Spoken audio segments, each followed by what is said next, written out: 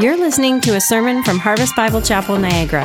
We believe in unapologetic preaching, unashamed adoration of Jesus, unceasing prayer, unafraid witness, and uncommon community. If you have yet to do so, we would love to have you join us for worship and God's Word on Sunday mornings. For more information, visit us online at harvestniagara.ca. Thanks for listening. I'm going to ask you to take your Bibles and look at chapter 4 of Ephesians with me, and I'd like to read verses 22 and 24. While you're doing that, I just want to say how excited I am for Nate and for your position here at Harvest Niagara as the director of youth, students, and young adult ministry. Nate, you are a gift to this church, and God is going to bless this church through you. We were so blessed by your message a couple of weeks ago, and just excited and delighted for you, for the way that God is calling you and shaping you and growing you into a man of God and into a servant of the church. And we look forward to seeing what God does in your life in the years to come. And while I'm saying that, I also want to say this. Brett's way at the back there, just sitting there, and I just wanted to say thank you to Brett. He has, over these last number of months, done just so much for our church family. You have blessed us. You have worked so hard. You have poured your life out tirelessly for this congregation. When a whole bunch of people were leaving, you were picking up responsibilities and serving. And you and Bria deserve our thanks and our gratitude and a real expression of appreciation. We just so value what you've done, and we value you as a couple and you as a pastor, Brett, and we're just so grateful for the ministry that you have had amongst us in these last many months. So if you have your Bible, turn to Ephesians chapter 4, and I would like to read to you 22 through 24, where Paul is talking about this. He says that we are to put off our old self, which belongs to your former manner of life and is corrupt through the deceitful desires, and to be renewed in the spirit of your minds, and to put on the new self, created after the likeness of God in true righteousness and holiness. So the Apostle Paul in chapter 4 tells us that we have to have a putting off of our old self, our sinful self, and a putting on of Christ's likeness. We have to put on true righteousness and holiness. And then Brett last week challenged us in his really challenging message. He began to speak about what this putting on looks like. And he identified 5 things that we are called to put on. So we're supposed to take off lying and put on truth-telling.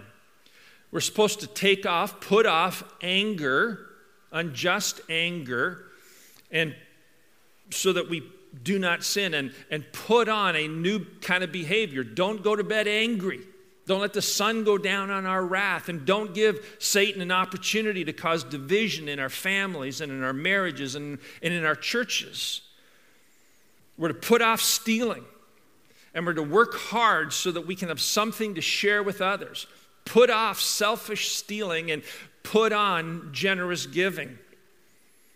We're to put off hurting others with our words, using destructive words that destroy and tear down and hurt, and put on words that edify and build up and strengthen and give grace to others. We're to stop grieving the Holy Spirit and lashing out at each other with anger and venomous talk and slander. And we're to put on love and mercy and forgiveness. We're supposed to love one another the way Christ has loved us. Before salvation, before Christ intersected the lives of these Ephesian Christians, this is who they were. These were sons of disobedience, and so as a consequence, they lied. As a consequence, they held grudges. They stole. They were selfish. They used their words to hurt and tear down rather than to build up and to edify. And they were filled with anger and bitterness and wrath. And now Paul is saying to these Ephesian Christians, he says, hey folks, in Christ, you were radically changed. You have been born again. Your old self has been crucified, Romans chapter 6. Your old man has been crucified. The old has passed away. The new has come. So you need to put that on. You need to take off the old and put on the new and live a life marked by true righteousness and holiness. So Paul in this section is saying this: not only are we enabled by the Holy Spirit to live radically different lives, we are expected to live radically different lives.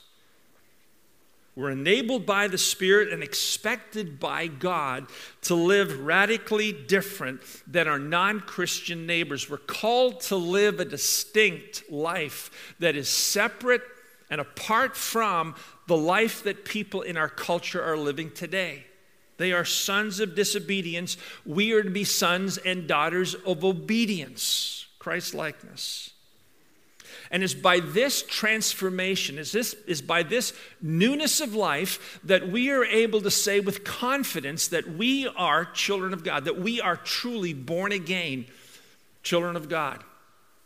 So how do you know if you're a Christian? How do you know if you're saved? How do you know if you were to get hit by a bus today and were to die? How can you know that you're going to heaven? Well, you may say, well, I prayed the sinner's prayer.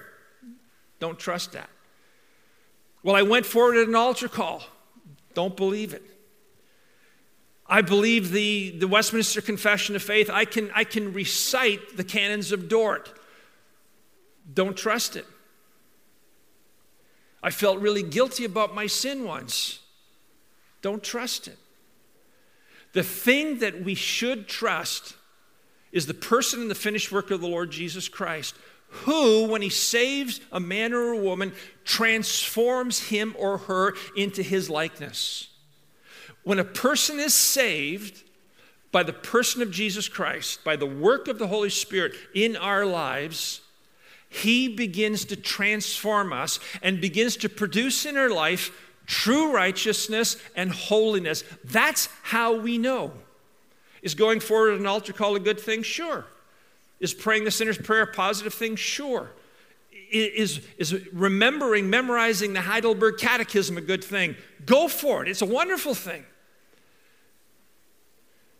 But what marks us out? What distinguishes us as truly saved people is that we have put off sin and that we have put on true righteousness and holiness, that we're living Christ-like lives. That is what legitimizes our salvation. What ultimately proves that we are new creatures in Christ is that we are living a radically different life. And in chapter 5, Paul goes on with this same theme. And he's talking now about two things that I think he leaves to the end because perhaps they are the most difficult.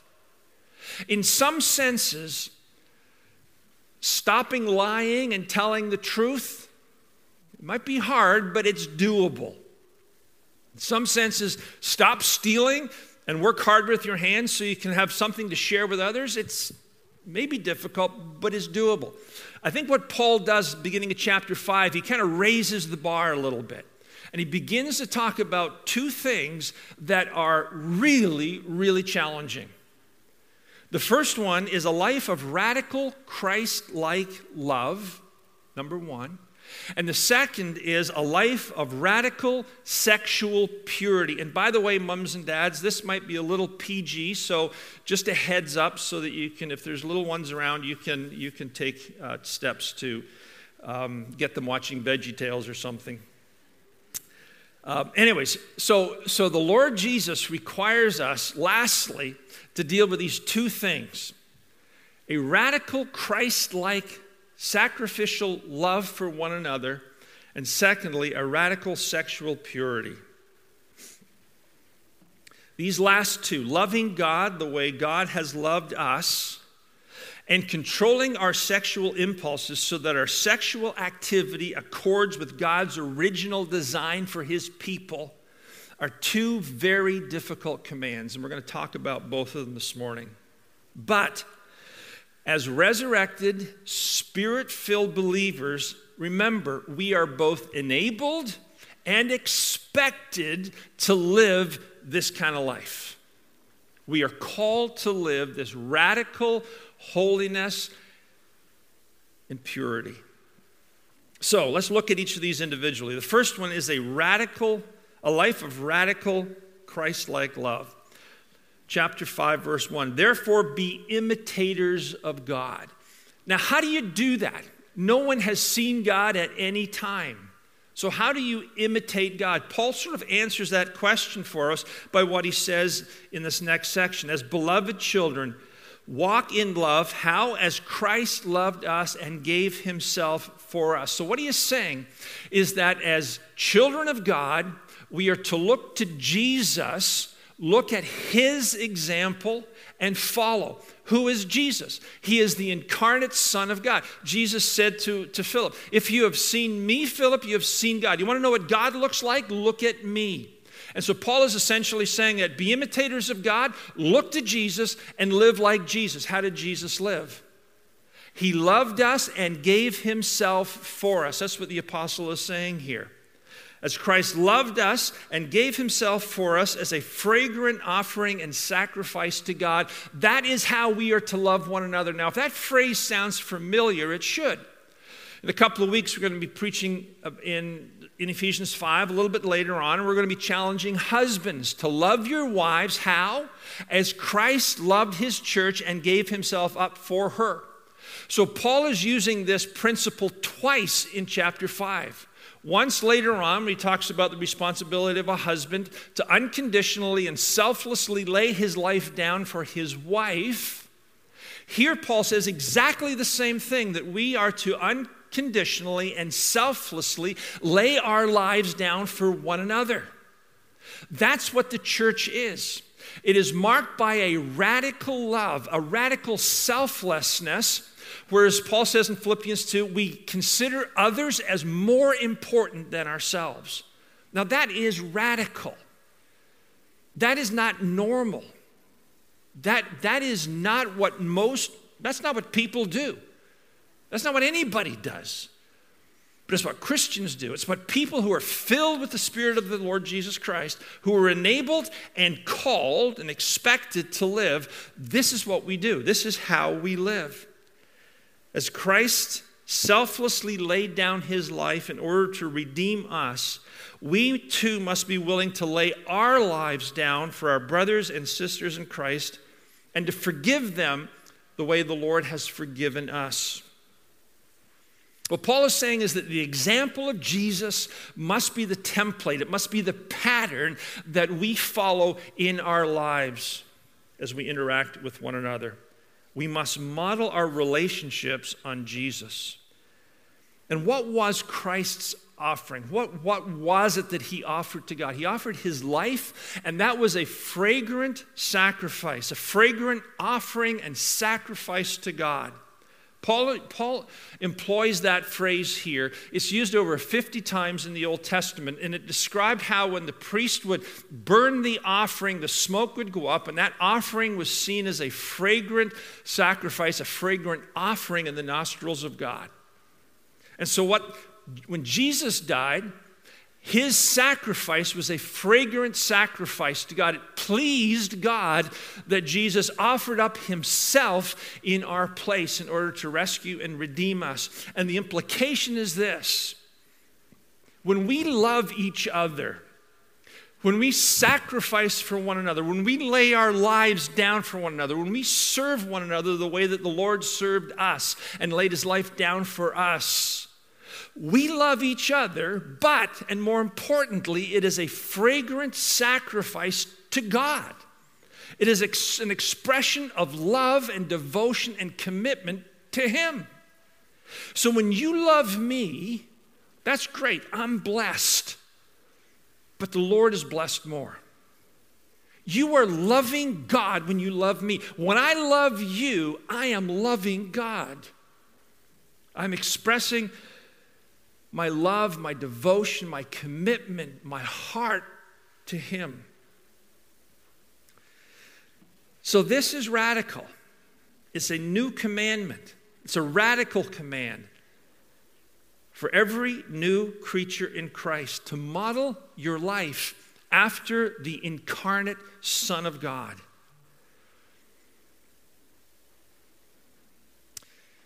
And as we do, we express love and devotion and affection for God himself. When you love a brother, you're loving God. When you forgive a sister, you're loving God. When you serve, when you bless, when you sacrifice for, put up with, or forbearing with a brother or a sister, you're ultimately not doing it for them. You're doing it to Him. As I said, it's radical, it's supernatural, it's selfless, and it demonstrates to our world that Jesus is in our midst. Because there's nowhere else where this happens. Nowhere else where this can happen apart from the church of the Lord Jesus Christ. You can't do this apart from the power and the infilling and the enabling of the Holy Spirit. Remember, you're enabled to do this by grace. You're expected to do it by God. But it can't happen. It won't happen. It doesn't happen anywhere else other than the church. And as we love one another like this, it creates an ethos, it creates an environment that causes the world to take notice. And if we would love like this, there would be no end to the impact that Harvest Niagara could have on this region. There would be no end to the impact that this church could have on this community. But how do we often act? What do we emulate? Do we emulate God in Christ generally? Or do we emulate the world and the values of the world?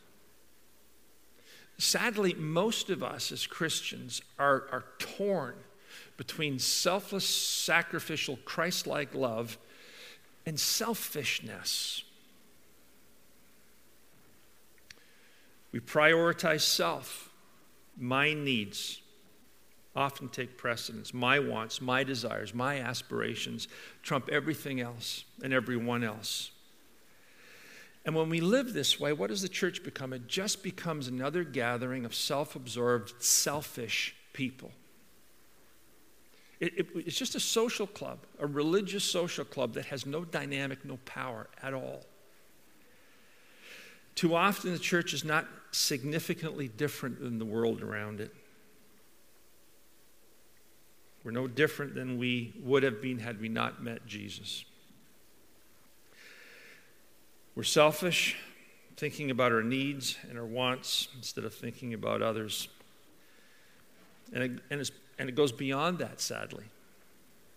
Instead of forgiving like Christ forgave us, we hold grudges, we gossip, we slander, we judge, we accuse, we hurt back, we become bitter, we become divisive. We use our tongues to tear down, as Paul said earlier on here. Galatians 5:15 speaks about this. He says, be careful if you bite and devour one another, lest you consume one another. So many churches are just consumed by selfishness and pride. People raging at each other. And the Holy Spirit just packs his bags and goes someplace else.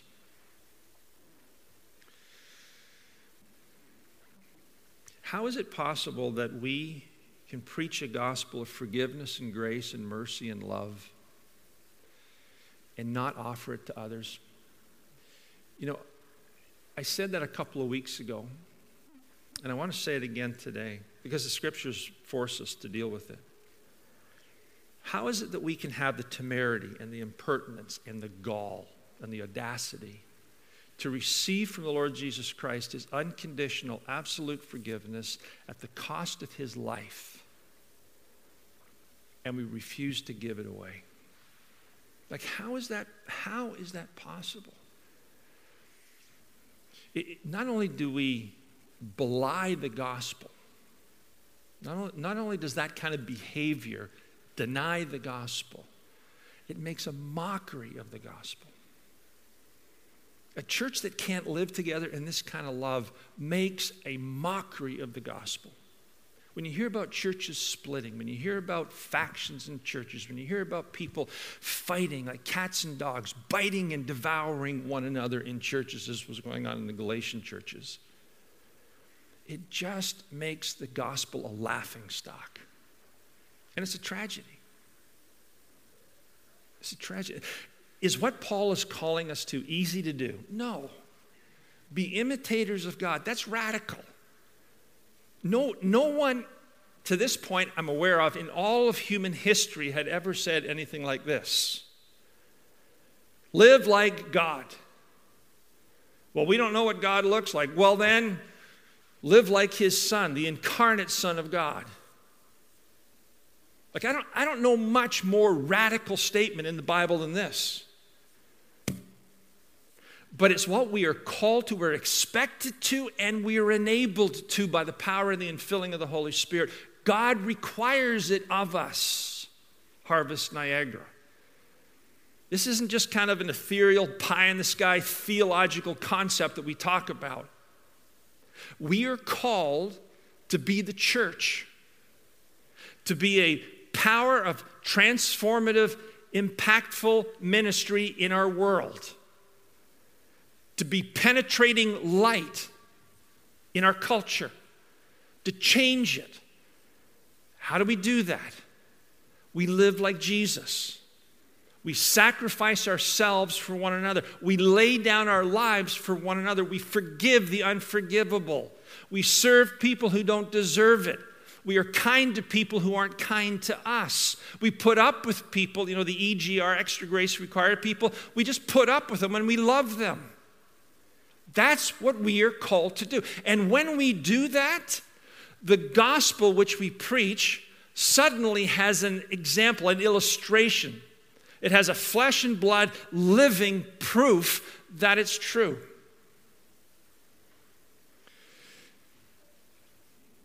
So, is it hard? Yeah. Number 6 is real hard. It requires us to put ourselves second, to put others first, to do what Jesus did. In your marriage, in your home with your kids, in your Bible study, your small group, in your church fellowship with brothers and sisters. It's hard. But we're enabled by the Spirit and expected by God to do it. So we must. We must. Because the truth of the Christian faith is validated and substantiated. It's proven to be true as we live this extraordinary, supernatural kind of life. A life of radical love. A life that emulates, that models itself on the pattern that Jesus gave to us. The second thing he talks about in verses 3 through 7 is a radical sexual purity. Now, the ancient world, as I've said before, and I think you know, was a place of permissiveness, immorality, carnality. Cicero, who died the year after Julius Caesar died, 43 BC, so he's basically a contemporary of the Apostle Paul, maybe 50, 60 years separated from the Apostle Paul. He said this: "Is there anyone who thinks that a young man should be forgiven the love of a courtesan or a mistress? Is there anyone out there who thinks that a young man shouldn't have a mistress?" It was sort of like commonly expected that that's the way things worked.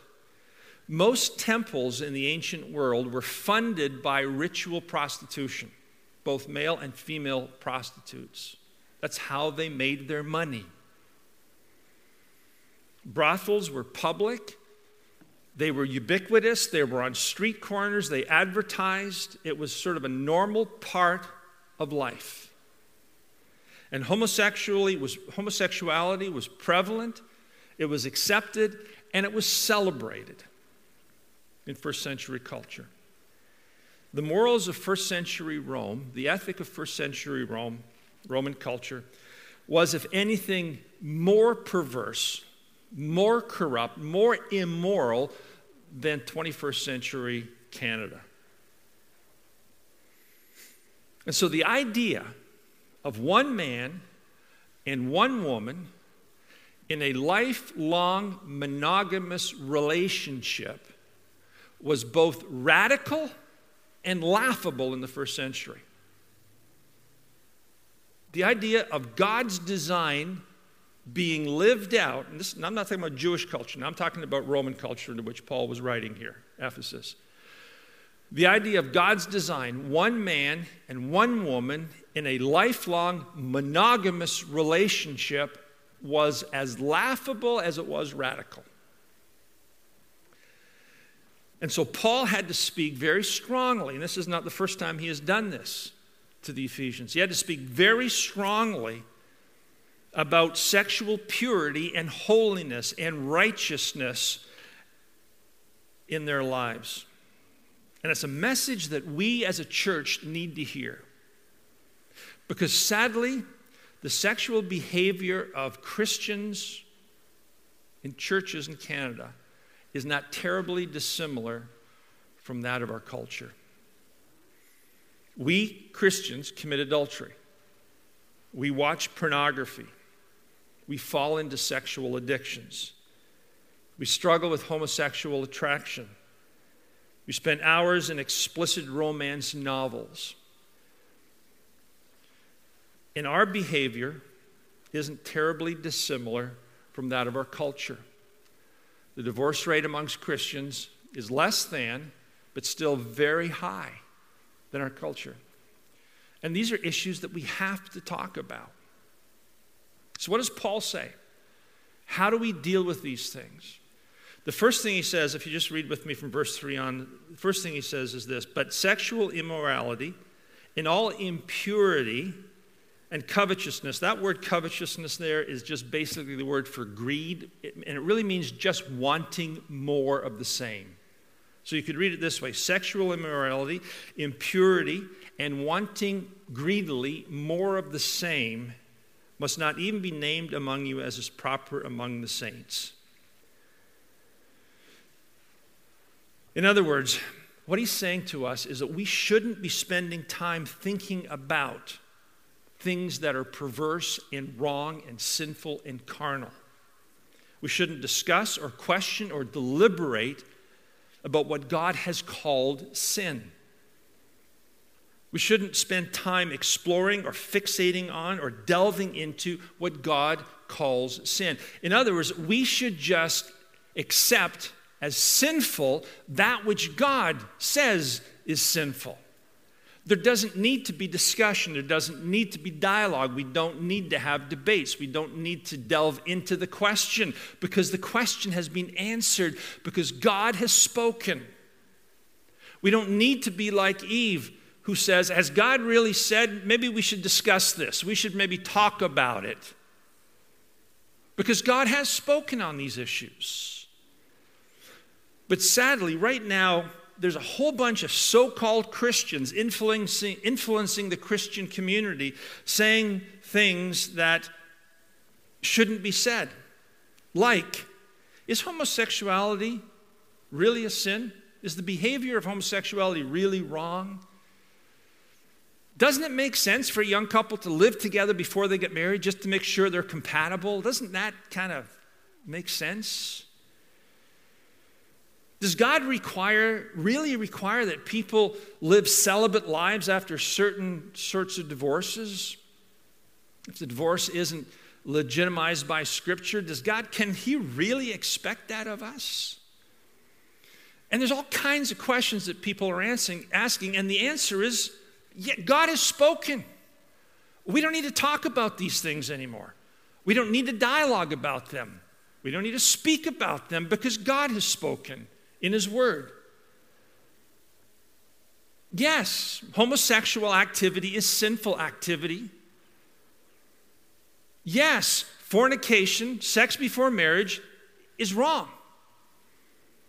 Yes, there are some instances in divorce where a man or a woman can be remarried, but in the majority of instances, when that marriage falls apart, you're the guilty party. God expects you to live a celibate life as a consequence. We don't need to talk about it. God's spoken. Has God really said? Yeah, He did. And when God says it, that settles it. We don't need a dialogue. We don't need a conversation. We don't need to think out loud, well, maybe, perhaps, but if you look at it this way, but we don't go there.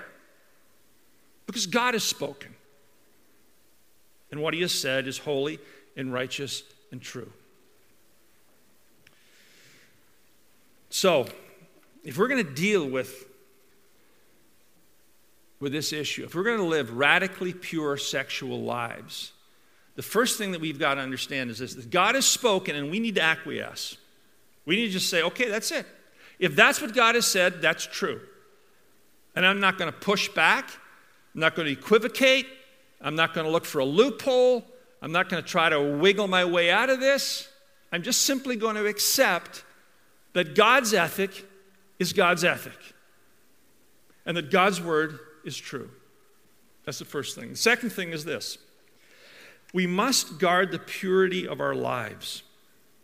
In the next verse, look what Paul says. Let there be no filthiness or foolish talk or crude joking, which are out of place, but instead let there be thanksgiving.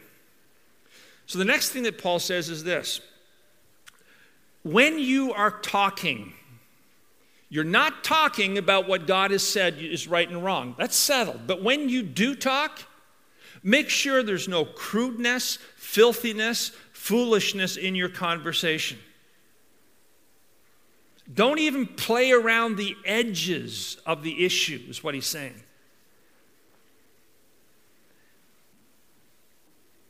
Now, why does he say this? Why is it such an important thing for the Apostle Paul to say, don't even talk about what God has called sin. Just accept that it is sin.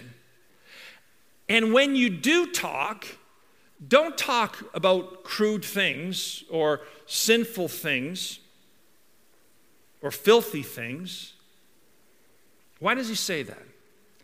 I think, just my take on it, I could be wrong here. It's my own humble but nonetheless accurate opinion. I would suggest that he is concerned about the danger of us becoming desensitized to sin. It's kind of like the frog in the kettle kind of analogy. Don't play around the edges of sin. The danger is that in talking about something sinful or joking about something sinful, we can be led to trivialize and to belittle and to diminish the gravity of that particular thing. And oftentimes when we diminish the gravity of sin, we pave the way for us to commit that sin. When we trivialize or diminish the gravity, when we belittle the significance of a particular sin by joking about it or making fun of it or laughing about it, the gravity of that sin becomes less significant. So instead of talking about adultery, what does our culture talk? Well, it's an affair. It's just an affair. A peccadillo. Little thing that happened. And it's not. It's an affront to Almighty God.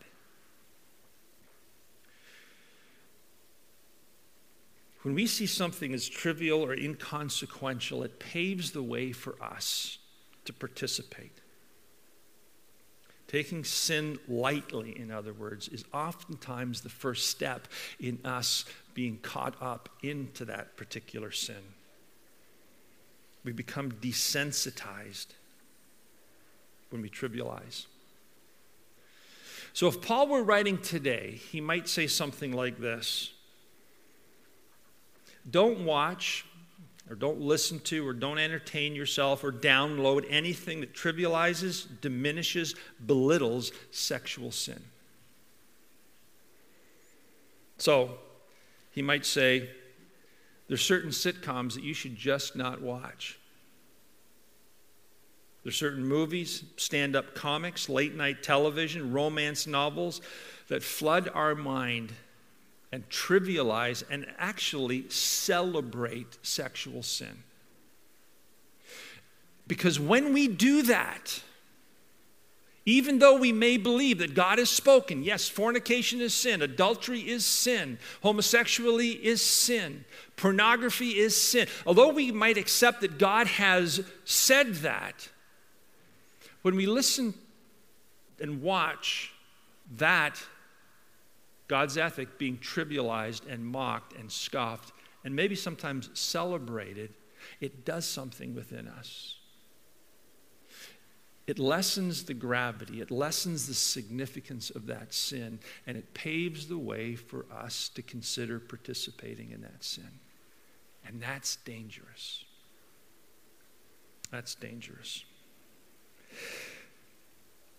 Don't become desensitized to the grave danger and the consequences, which we'll talk about in a second, of sexual sin.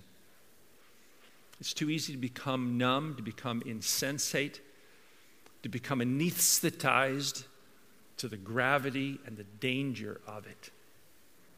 It's horrific. It's horrific. So that's the second thing.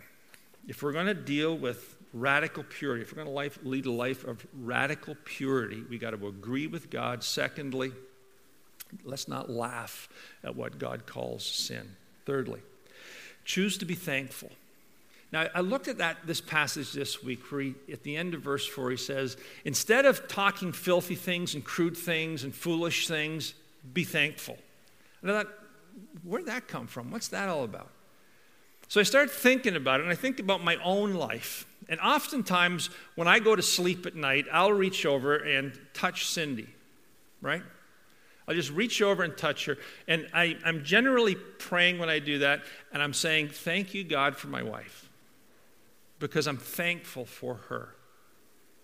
And then as I'm going to sleep, I'm just generally thanking God for things. I thank God for my kids. I thank God for my beautiful home. I thank God for the ministry that He has given me at Harvest Niagara. I thank God for a lot of things. But invariably, unless I fall asleep, but invariably, as I thank God for things, I kind of zero in on one thing. Thank you, Lord, that I know I'm going to heaven. Thank you, Lord, that I have confidence that one day I'll see you face to face. Thank you that I have this relationship with you. Thank you that that relationship was purchased by your sacrifice for me on the cross. Thank you for your blood. Thank you that every single one of my sins is buried in the depths of the sea and you remember them no more. Thank you that I'm your beloved child. Thank you. You see, thanksgiving in the heart of a Christian, you can start anywhere. Just start anywhere.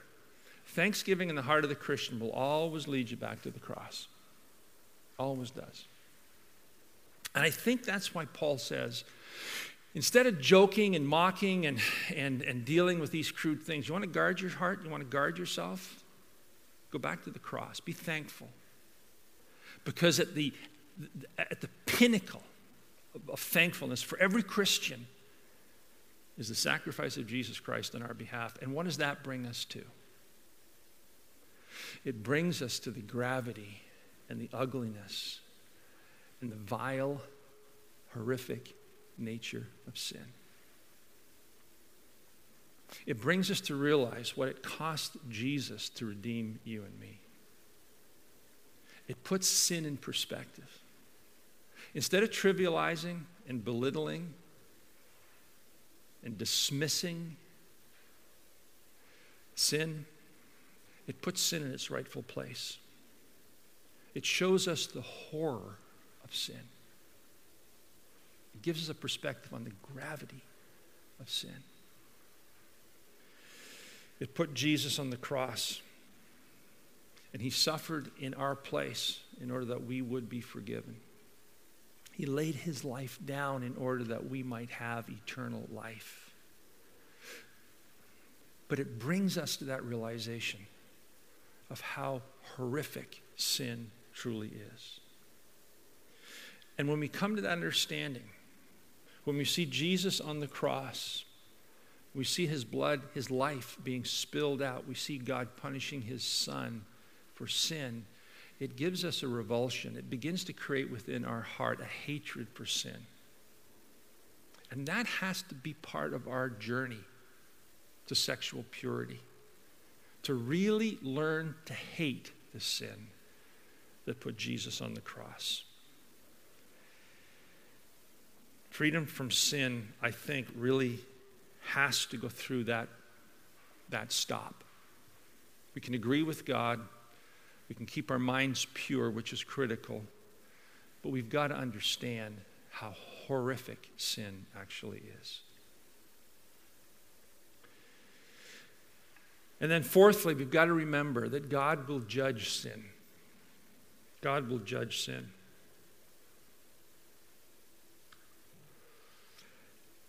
Verse 5. For you may be sure of this, says Paul, that everyone who is sexually immoral or impure or who is greedy for more, which is idolatry, has no inheritance in the kingdom of God. Let no one deceive you with empty words, for because of these things the wrath of God comes upon the sons of disobedience. You know as well as I do that today the media, our cultural elites celebrate sexual sin. They tell us that to take a stand against it is in itself sinful by virtue of the fact that we are being intolerant and unloving and unkind and not inclusive. The world is turned upside down, and we are seen as the ones who are wrong because of our intolerance and our judgmental attitude. But what does God say? Let me repeat it. God has called us to a design, and that is one man and one woman in a lifelong monogamous relationship. That's God's plan, and it is radical. Our world doesn't like it. That's what God has called us to. And so God's word is very clear. Verse 5. Anyone who lives and dies in sexual immorality or impurity, who lives and dies greedy for more of the same, is an idolater.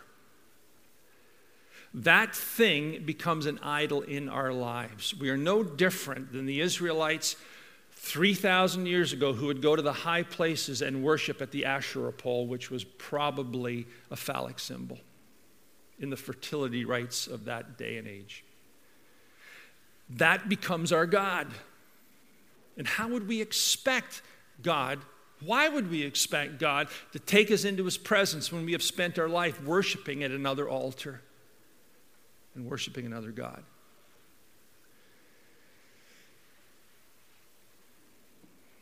Most addictions, we had dinner last night with Margaret and Charles, and we were talking about addictions at supper. And we talked about the fact that in most addictions, we are ultimately worshiping an idol. That thing that gives us security, that thing that gives us hope, that thing that brings peace, that thing that gives us a sense of significance and worth, that idol. We may say I'm worshiping God, but in practice, our addiction shows us that we're worshiping an idol, something that has taken God's place. And that's why Paul says it so clearly. How can you think that any idolater who is worshiping immorality and impurity and wanting more of the same, how can you imagine that that person has any inheritance in the kingdom of God and of Christ? You don't think that way. Because it makes no sense. Idolaters aren't saved. They're not part of the kingdom.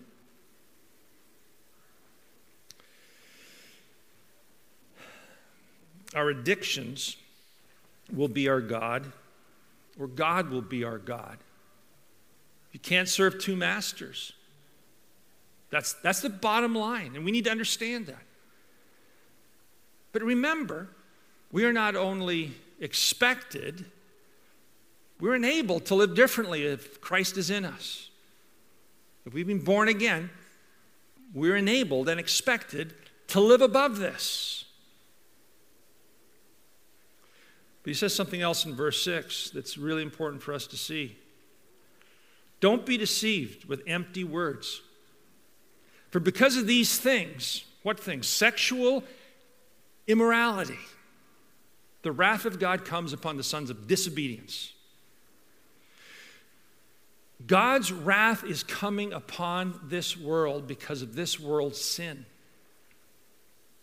And we should not be deceived with empty words. And there are a lot of people out there who are sharing a lot of empty words that are bringing comfort to the damned. And we need to be aware of what they are. So, some people teach us to worship a caricature of God. The Bible says God is love. Some people want to say love is God. And worship love. As long as it's motivated by love, as long as it's infused with love, as long as it's soaked in acceptance and tolerance and grace and inclusivity, then it's good. And that's a lie. Because God is also holy. God is love, but the quality of God that stands out most in the Scriptures is the quality of holiness. Too often these people who are deceiving us with these empty words are telling us that God is love. It's okay. Just a big, loving guy in the sky who puts his arms around everyone and loves us unconditionally. That's a lie from the pit of hell. God loves us on the condition of the cross. Secondly, people give us this empty word.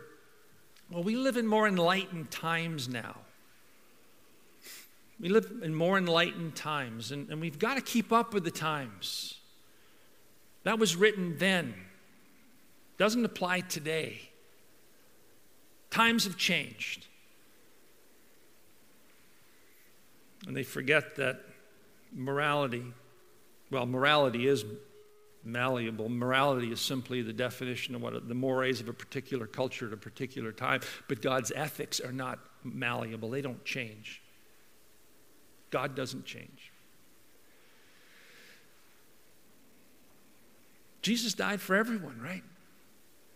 More empty words. Jesus died so that the world could be saved. Jesus died so that everyone is forgiven. Very popular pastor not too far from us who preaches that. Big church, lots of people. Doesn't matter that he was an immoral man. It doesn't matter that he was a thief. It doesn't matter that he was a drunkard. It doesn't matter that he professed and blasphemed the name of Christ and didn't profess Christ. God's grace is bigger. God's mercy is wider. You can't out-sin God's love. Empty words, lies, designed to give peace to the damned.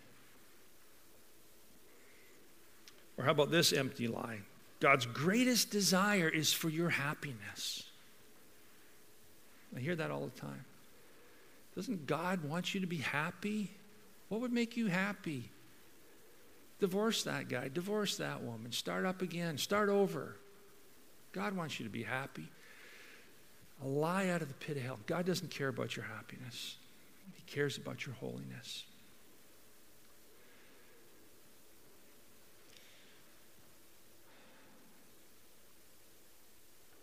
Folks, we've got to fear God more than we love our sin. We've got to fear God more than we love our sin. Because if we don't, the wrath of God will be upon us. Because if we don't change, who are we? We are the sons of disobedience.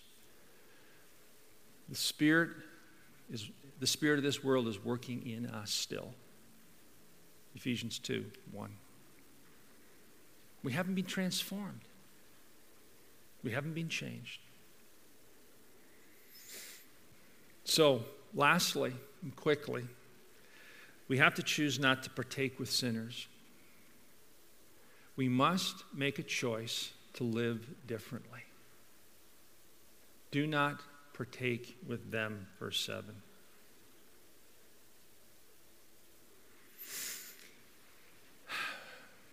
If I am enabled by the power of the Holy Spirit to live differently, I must. I have an expectation given me by God to make a choice. And I guess this is where this message sort of boils down to. There's one of two choices you need to make.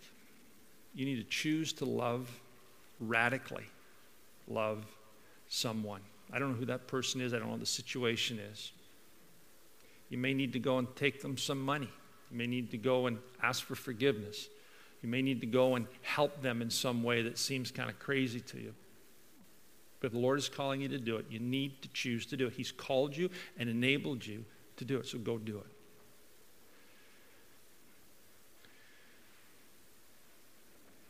Or you need to break free. You need to live differently. You need to embrace a radically different approach to your sexuality.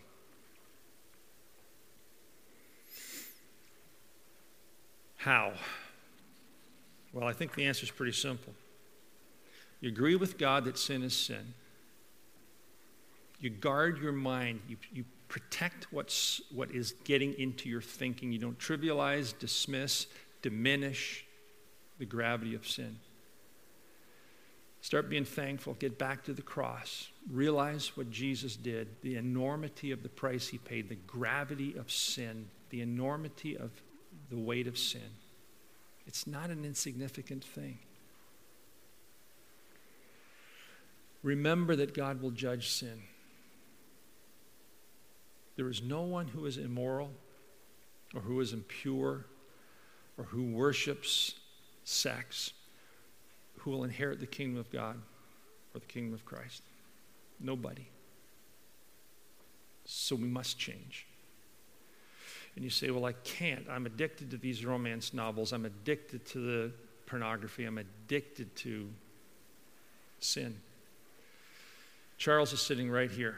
You can't see him, but he's just off to my left. And we run a recovery ministry, an addiction ministry, a healing ministry for Christians like us who wrestle with sin, who are filled with the Holy Spirit, but struggle to change. You need help. You need transparency. You need authenticity. You need accountability. You need people in your lives. I beg you, make a choice. Do not continue to be partakers with them. Don't participate in it any longer. Pick up the phone this afternoon. Write an email. Drop into the office. Meet with Charles. Meet with Margaret. And begin a process of transformation and change. And you'll know, maybe for the first time in your life, even though you've memorized the Heidelberg Catechism and you prayed the sinner's prayer 100 times, you'll know for the first time in your life that you are saved. Because the Spirit of God, by the power of God, will change the child of God. And that's what you want. I know it's what you want. When the Spirit of God, by the power of God, transforms the child of God, there's something amazing about that. So let me encourage you. Don't wait another day. Pick up the phone, write the email, contact Charles, and make a decision to no longer participate with them in the unfruitful deeds of darkness. Because you're light. You're light in the Lord. Walk as children of light. Let's pray together, and we'll be dismissed.